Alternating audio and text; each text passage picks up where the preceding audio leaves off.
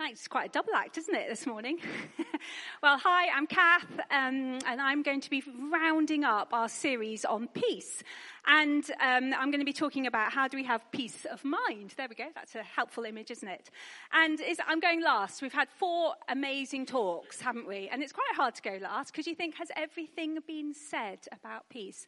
But oh no, it hasn't. There is more to say about peace. So I have a bit of a confession, though. I have to say that I've not done very well with this recently.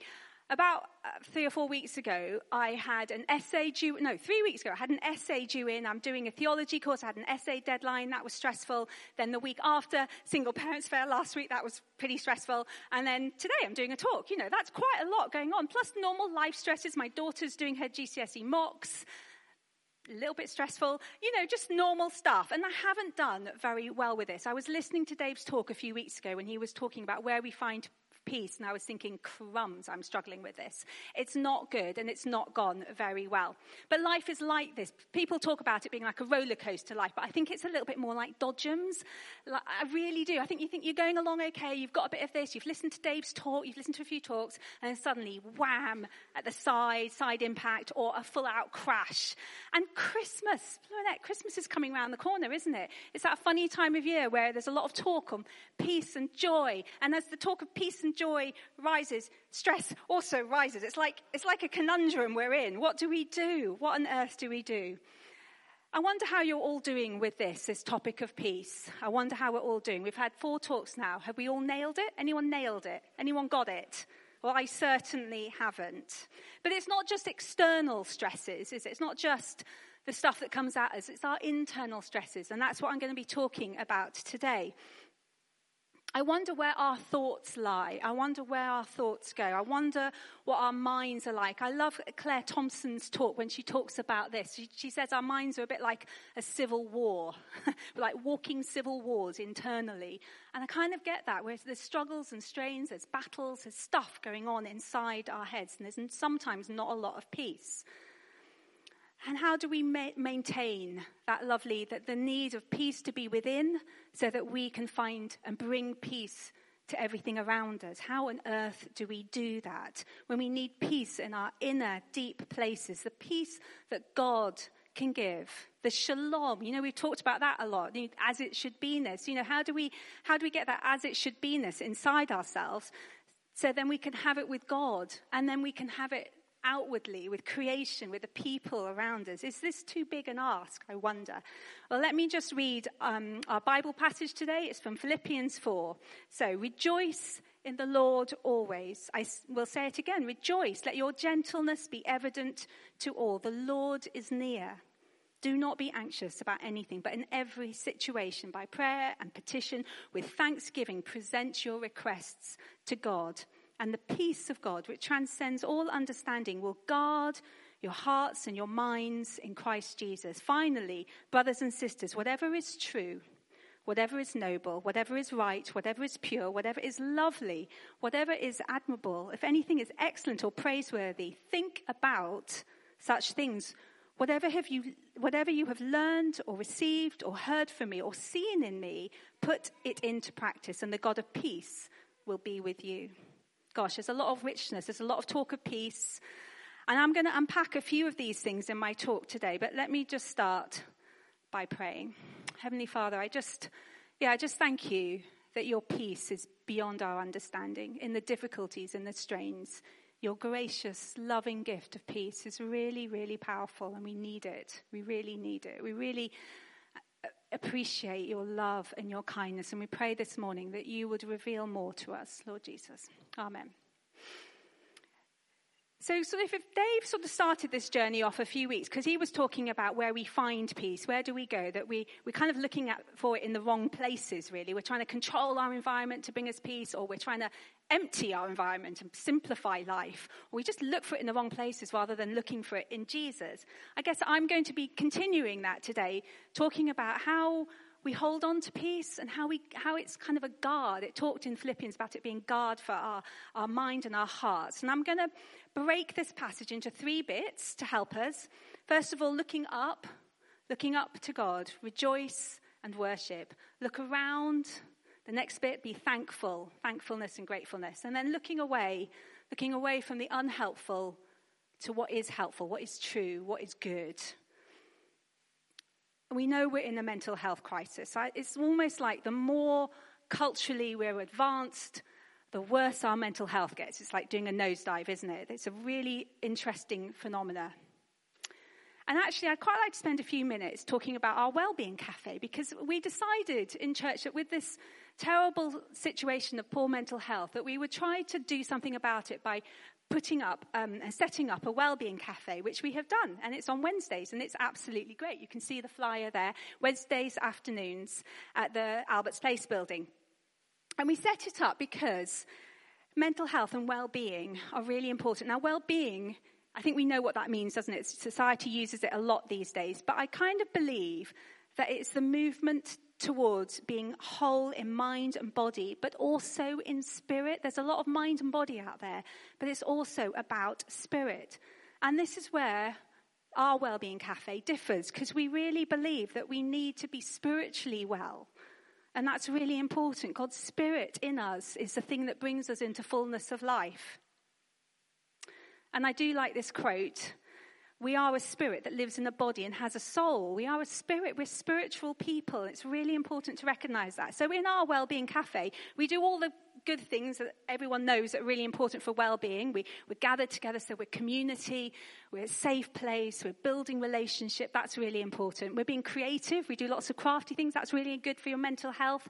We're learning, so we have a little input about well-being. So we're learning about that. That's really good. But then we offer a time of prayer. We actually have a time where people can connect with God directly. Ooh. And that's really essential, isn't it? So we have this beautiful time of prayer, and it's quite a sanctuary, actually. There are people who are coming who say it is the highlight of their week. Isn't that phenomenal? That's amazing, isn't it? But we're also really clear, we're very clear at the Wellbeing Cafe that we're not mental health professionals. We're not that. We're there to create a safe space, but we're not mental health professionals. And I think that's really important, even in church, for us to know that if your need is great, if your mental health need is great, you do need to seek out professional help. And that's something important. But we all need good mental health. We all need that, don't we? The Wellbeing Cafe is open to all of us. And if you want to come and see it, come. I get a lot from it. It's really good. So come, or invite somebody. We have flyers at the back, so invite people to come if you think it would be good for them. So, 3 things to living with peace of mind. So firstly, look up. Look up. Remember what God has done. Rejoice in the Lord. And it says always, always. Is there space in your week for this, for worship? Are you good at that? Are you good at just looking up at God and worshipping him?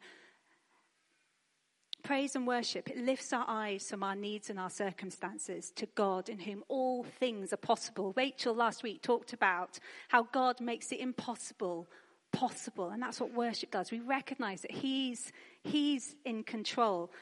Tyler Staton says, adoration, which is worship, given to God, is always given back to us. As we look to God and see who he is and elevate him, we recognize who we are, and that kind of brings us up as well.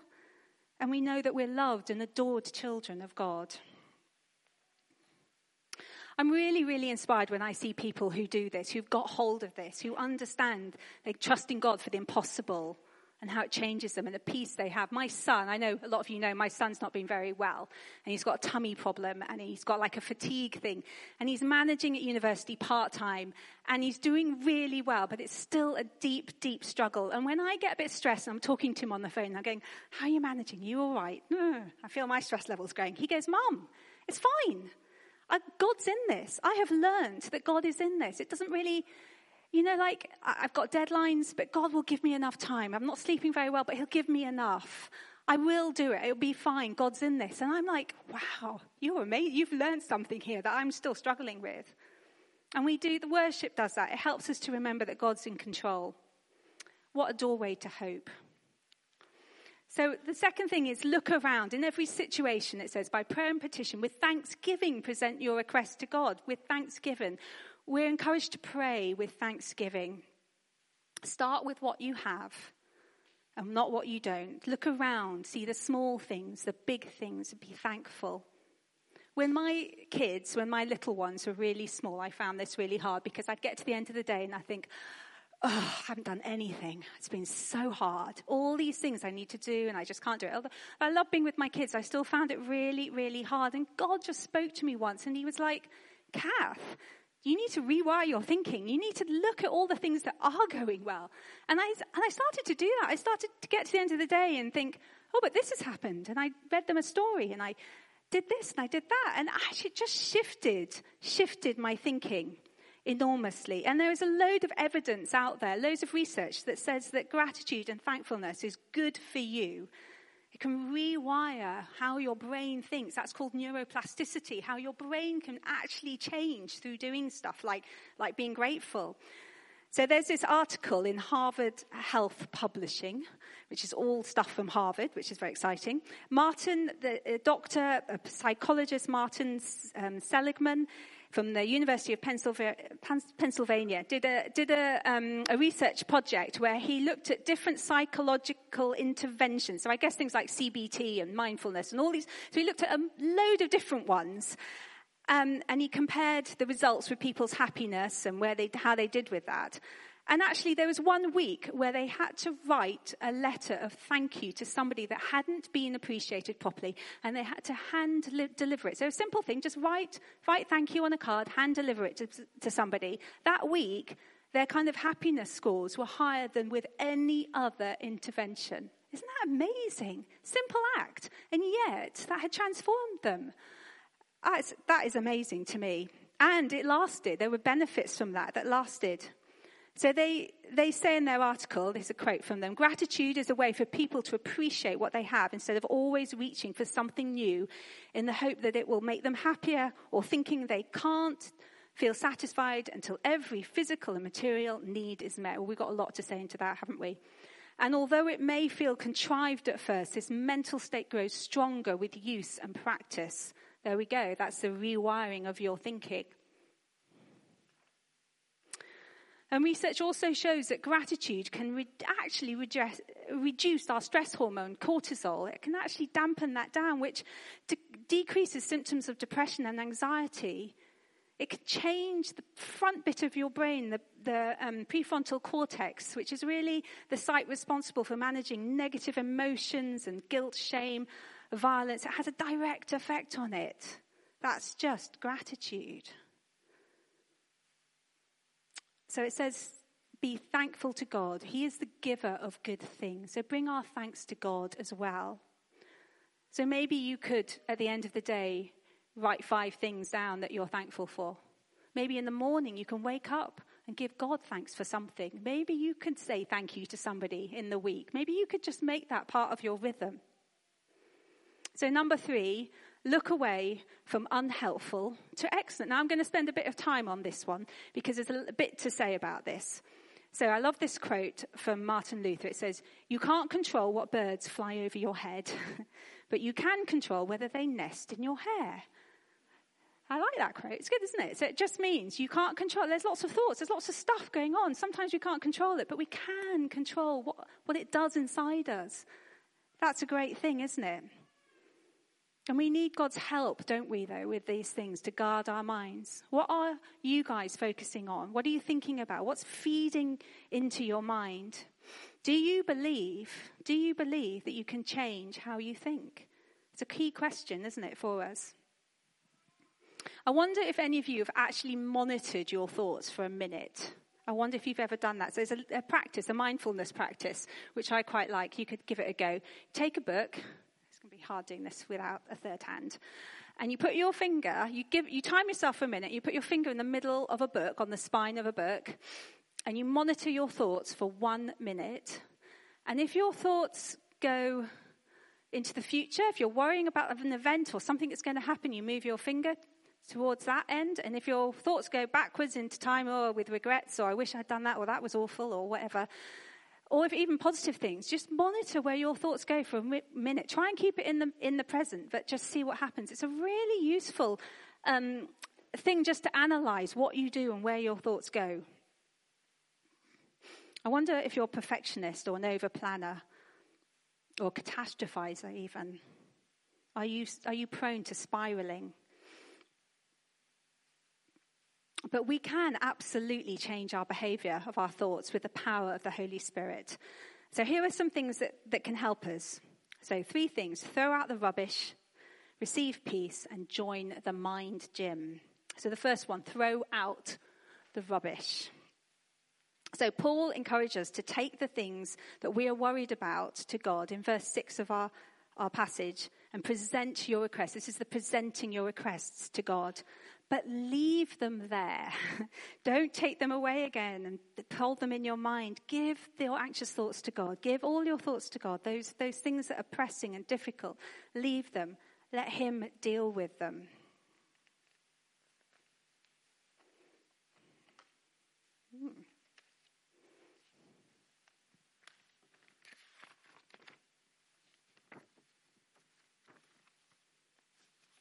No panic, no panic. 1 Peter 5:7 says, cast all your anxiety onto him because he cares for you. This word cast, I always think of a fishing rod with cast. Do you think of a fishing rod? But it's not. It actually means throw. Throw. It's a really forceful word. It's really active. Throw your anxiety, your anxious thoughts to him. Wow. But we can trust Jesus with us because he cares for you. The third one, receive peace. Remember that Jesus is in the boat. Now, Dave, when he did his talk, when he did going deeper afterwards, he shared the story, and I think it's really powerful for us to remember this, that Jesus is in the boat. So when the disciples were on the boat and the storm came and they didn't know what to do and they were terrified, and Jesus, they saw him asleep, and he woke him up and he calmed the storm. They remembered that Jesus was there and he could calm the storm. Now, this story is in Matthew, Mark, and Luke, so it's important for us. God gives his peace. His presence is his peace. Jesus was right with them. They'd kind of forgotten that he was right there. And God is right with us. His presence is his peace. This passage in Philippians is bookmarked with two things about God being close. At the beginning it says, the Lord is near. And at the end it says, and the God of peace be with you. 2 statements are really powerful. And I think when things are said a few times, you have to listen to them. And there's so many Bible references of God being with us. The whole Bible is a story, Old Testament, New Testament. It's all about God's presence, his desire to be with us, the peace that he can bring. And the positiveness of peace that moves us on and gives us access to God's infinite love. He's the safe place. He's in the boat. I think sometimes we ask God to be with us, don't we? I know I do this. I ask God to be with me, but actually he is already there. I forget that. We have to be good at remembering he's already there. Invite him into the situation. And also, he's not asleep, guys. He's not asleep. He's wide awake. Psalm 121, the message, he won't let you stumble. Our guardian God won't fall asleep, not on your life. Israel's guardian will never doze or sleep. God's wide awake. He's attentive. He's absolutely attentive. So draw God in. Let him do that heavy lifting of peace. So the last one, train your minds for the positive, the mind gym. So all about that, changing how you think. So we let go of the bad stuff. God's in the boat. He's with us. But also we have to train our minds. We need to be disciplined and choose what to think of us. And this verse gives us loads of good stuff. Whatever is true, whatever is noble, whatever is right, whatever is pure, whatever is lovely, whatever is admirable, if anything is excellent or praiseworthy. This is where the peace of God is unlike anything else. God gives us stuff. He gives us words. He gives us things to hold on to, good stuff to hold on to. It changes us and leads us to joy like a seal. This is the seal on our minds, guys. And sometimes it's hard to do that, isn't it? And this is where the Bible's really good. So I'll just go back to when we were at Single Parents at the Wellbeing Cafe. We were making bookmarks. I've actually got it. We were making bookmarks the week before Single Parents Fair. I didn't have much peace. We were making bookmarks. And I turned to Jeremy. So I thought when we made these bookmarks, we could write some things down that might be helpful. And it says on the left, things that I might say. I know it's hard to read. I'm really sorry. Things that I might say, things that God says, and Bible verses that proves it. So this is all about holding on to what's good and pushing out the bad. And we were putting things on our Bible verses, and I turned to Jeremy and I said, I think this one's really important for me. And he laughed because he was like, yeah, that's the Single Parents Fair coming up, speaking to you. If you do the next slide. And it's this one, it will be worth it. That was really important for me to hear. It will be worth it. And it was worth it. It was absolutely worth it. But at that moment, I needed to hear that from God. It will be worth it. And that was really, really important. It jumped out at me. Romans 8, and we know that in all things God works for the good of those who love him, who are being called according to his purpose. That truth set deeply in me at the Wellbeing Cafe. I found that I became thankful for the volunteers, thankful for all the stuff that had happened, just immeasurable amount of stuff that happened before the Single Parents Fair. And that made me praise God. I praised God. I knew that he was in charge and it was going to be good. He'd make the impossible possible. And then I just felt so loved. And not only me, I knew that everyone coming to help was loved and all the people coming for the Single Parents Fair were loved. Could you see how that mind process changed then?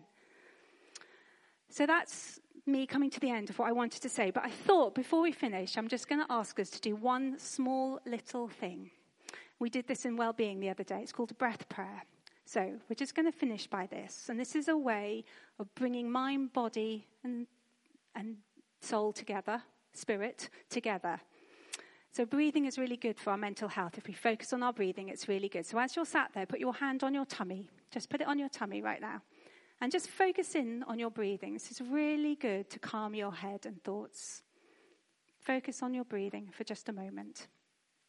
And then we can bring prayer into this. This is an ancient practice. This isn't weird stuff. This is an ancient Christian practice.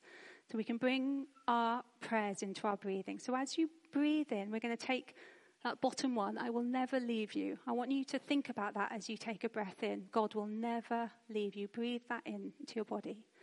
And then as you breathe out, think of a negative thought. Maybe you've thought of something this morning that's been going around your head, something stressful. Breathe that out. So breathe in, I will never leave you. And then breathe out your negative thought. It's a really simple practice. It's really powerful. It's really profound. So this morning, I guess, in my talk, if there's something that I've said that's been important to you, I had two things here. Do get some ministry. There'll be people at the back. Do get somebody to pray for you. So maybe, like me, somebody here struggles to see the good, struggles in gratefulness, struggles to get to the end of their day and think anything good has happened. Do go and get some prayer. And also for some people, maybe you genuinely think Jesus is a bit asleep in your life. Maybe he is asleep. Maybe he's not very active. Maybe you can't see him, find him, know him. He is there, but maybe you need some prayer on that. So go and get some help. Okay, I'll hand back to Craig.